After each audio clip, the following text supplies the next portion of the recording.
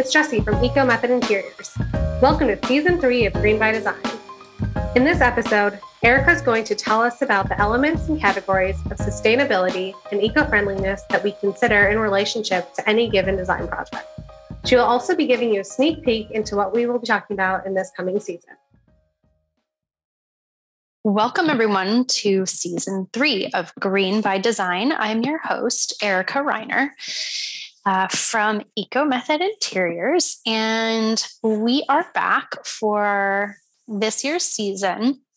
Over the past 2 seasons before this, you have heard from fellow green interior designers, architects, consultants, manufacturers, makers, and many more.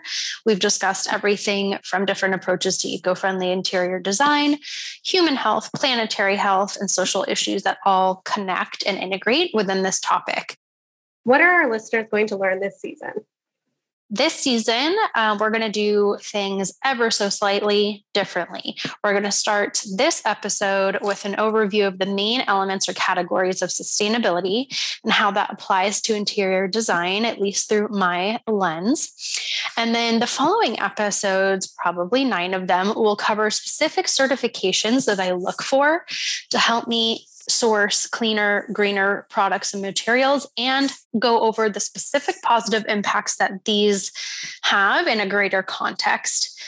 We'll also try to shout out a company, a vendor who supplies products with these particular certifications or attributes to give you some real world context. And my goal with this season is that it'll be a little bit less abstract and theoretical and talking about problems, issues, etc., and drilling down on some of the very tangible solutions and my personal approach to what makes it the easiest for me. We, in the past, have gone over 2 certifications so far, the Global Organic Textile Standard and the OEKO-TEX 100 certification, which are both applicable to textiles. We're going to go well beyond that into different kinds of materials and products, and try and just help folks be able to find things so they can create that demand for better products. So here we go. Let's kick into categories or elements of sustainability. These are the things, the elements that I'm thinking about when a project is coming together. So you could certainly argue there are more out there, or that these could be broken down into a more specific subcategory. This is how I'm organizing it and communicating it to you all. And I will note that these are also super interconnected. They bleed into one another. It's really hard to separate some of them out from each other because we're talking about natural systems and a bit of science here in some regards, and that's just how the world works. Describe the different categories of green design you focus on for Eco Method Interiors projects. So this includes issues like waste reduction, raw materials consumption reduction, and indirectly includes habitat preservation, as well as CO2 reduction and secondary market economies in the building thereof. So circularity, that is in reference to a life cycle or the circular cycle of any given product. So how is it made? What's its transportation like? What's its life like? And then what happens to it at the end of its life cycle? So being able to keep using things and keeping them in use out of landfills, out of habitats, all that kind of stuff, and being able to upcycle, recycle, all of those cycles is going to be lumped into the word circularity. And for an example, recycled PET plastic water bottles, getting the fiber reused and woven into something like an outdoor rug. So it continues its life into a totally different object that then I will source. The next category is resource conservation. This is something I think about that includes issues like energy savings, water savings, raw materials reduction. So anything like petroleum, wood, agriculture, fiber, whatever raw material we're talking about, and indirectly includes habitat preservation.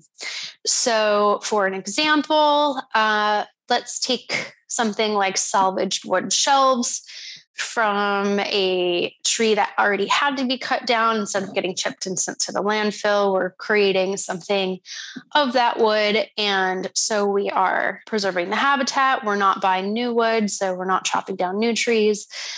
The whole domino effect in relation to whatever resource that goes into creating a product and the product itself. The next big category is carbon dioxide equivalency emissions. The equivalency just means like different processes and different activities release different kinds of greenhouse gas emissions. So for instance, when you have a landfill and there's a bunch of stuff in it, it releases methane, not carbon dioxide necessarily. And those all have different atmospheric polluting powers. So to make it all one unit and easier, we just call it CO2e equivalency, and it converts it all to CO2, what it would be like if it was CO2. So this is including things like product and material production. So the actual like manufacturing and things like transportation of the goods, and end of life decomposition and incineration. So that would be the greenhouse gas production of a landfill that I just mentioned. And then incineration is obviously when you're burning something up and directly putting particulates into the air, or decomposition, hopefully not into a natural habitat like the ocean or something like that, which we don't want to do. Also for CO2 emissions, I am thinking about things like habitat destruction indirectly. So for example, when we use new trees, new wood, that could be destroying a habitat, a forest, or anytime you cut down a tree, that tree no longer can absorb CO2. So that's an integrated connection there. Take an example. Let's go American-made chair. So for CO2, what are we looking at here? We're looking at the transportation of that chair to you. And when it was made, what electricity or power was that factory using? Like what grid is it using when they were in there making things and had the lights on and had the workers in there? So for instance, grids all over the world have different percentages of renewable energy supplying the supply to the grid we're all using. Most of it is non-renewable, and those percentages are different everywhere. So approximately in the United States, and this is very different state to state, the USA has 20% of the power going to the electrical grid and being distributed everywhere else to the factories and where things are made at about 20%. For reference, let's use Thailand. They are at 15%, and Canada, they are at 67%. Go Canada. Caveats, things like, again, in the United States, something made in California is going to have a different percentage of renewables than the oil belt states. And then we're also looking at percentages between all the places. For example, the percent of production versus the total like gigawatt output. So just a couple caveats if anyone is interested. All right. So the next category, a very large category, something we talk all about, something that is very of topic in this industry is health and toxicity. So this is representative of issues like exposure to chemicals of concern. And beyond that, those are just the ones that we know about that we are pretty sure are associated to some gnarly diseases. There's also untested chemicals. And both of these, lists can impact the end users. So our clients or homes, but also the factory workers, the installers that are working on behalf of the end users in homes and offices, and indirectly people in communities where the production is taking place and their community and habitat pollution. Because let's take like fabric dyeing, that has to happen somewhere. And if there's not proper systems in places, all of the dye stuffs and chemicals that are introduced to fabrics, if it is not treated correctly and there's not wastewater treatment facilities, it just goes into the groundwater, surface rivers, all that kind of stuff. So it's not just, what ends up being on your rug in your home. It's like what is happening in the places that these are created. An example for health and toxicity, let's use Global Organic Latex Standard certification. So for organic latex for a mattress or for your sofa foam, that would be an example there of something that is going to have less chemicals for the end user, for the maker, and for the air quality of wherever this mattress is being made, whatever community that is in, here or abroad. All right, last but not least, we have social ethics. This includes issues like fair trade and fair compensation, things like appropriate working conditions, things like the absence of child labor. I'm including humane animal treatment in this category, and indirectly habitat preservation. This is a fairly convoluted, indirect consequence. But what I can tell you for sure is that people who have fair working conditions and fair wages take up less habitat resources and contribute less pollution to them, meaning they don't have to illegally harvest endangered trees and sell them on some like shady aftermarket if they have fair labor conditions, or they don't have to go into a natural forest and shoot down some endangered animal species to cook up that night if they've got money to buy something from the market, the above ground market. So human and social issues like economics and social well-being are very much connected to environmental well-being. So that is the long bow there.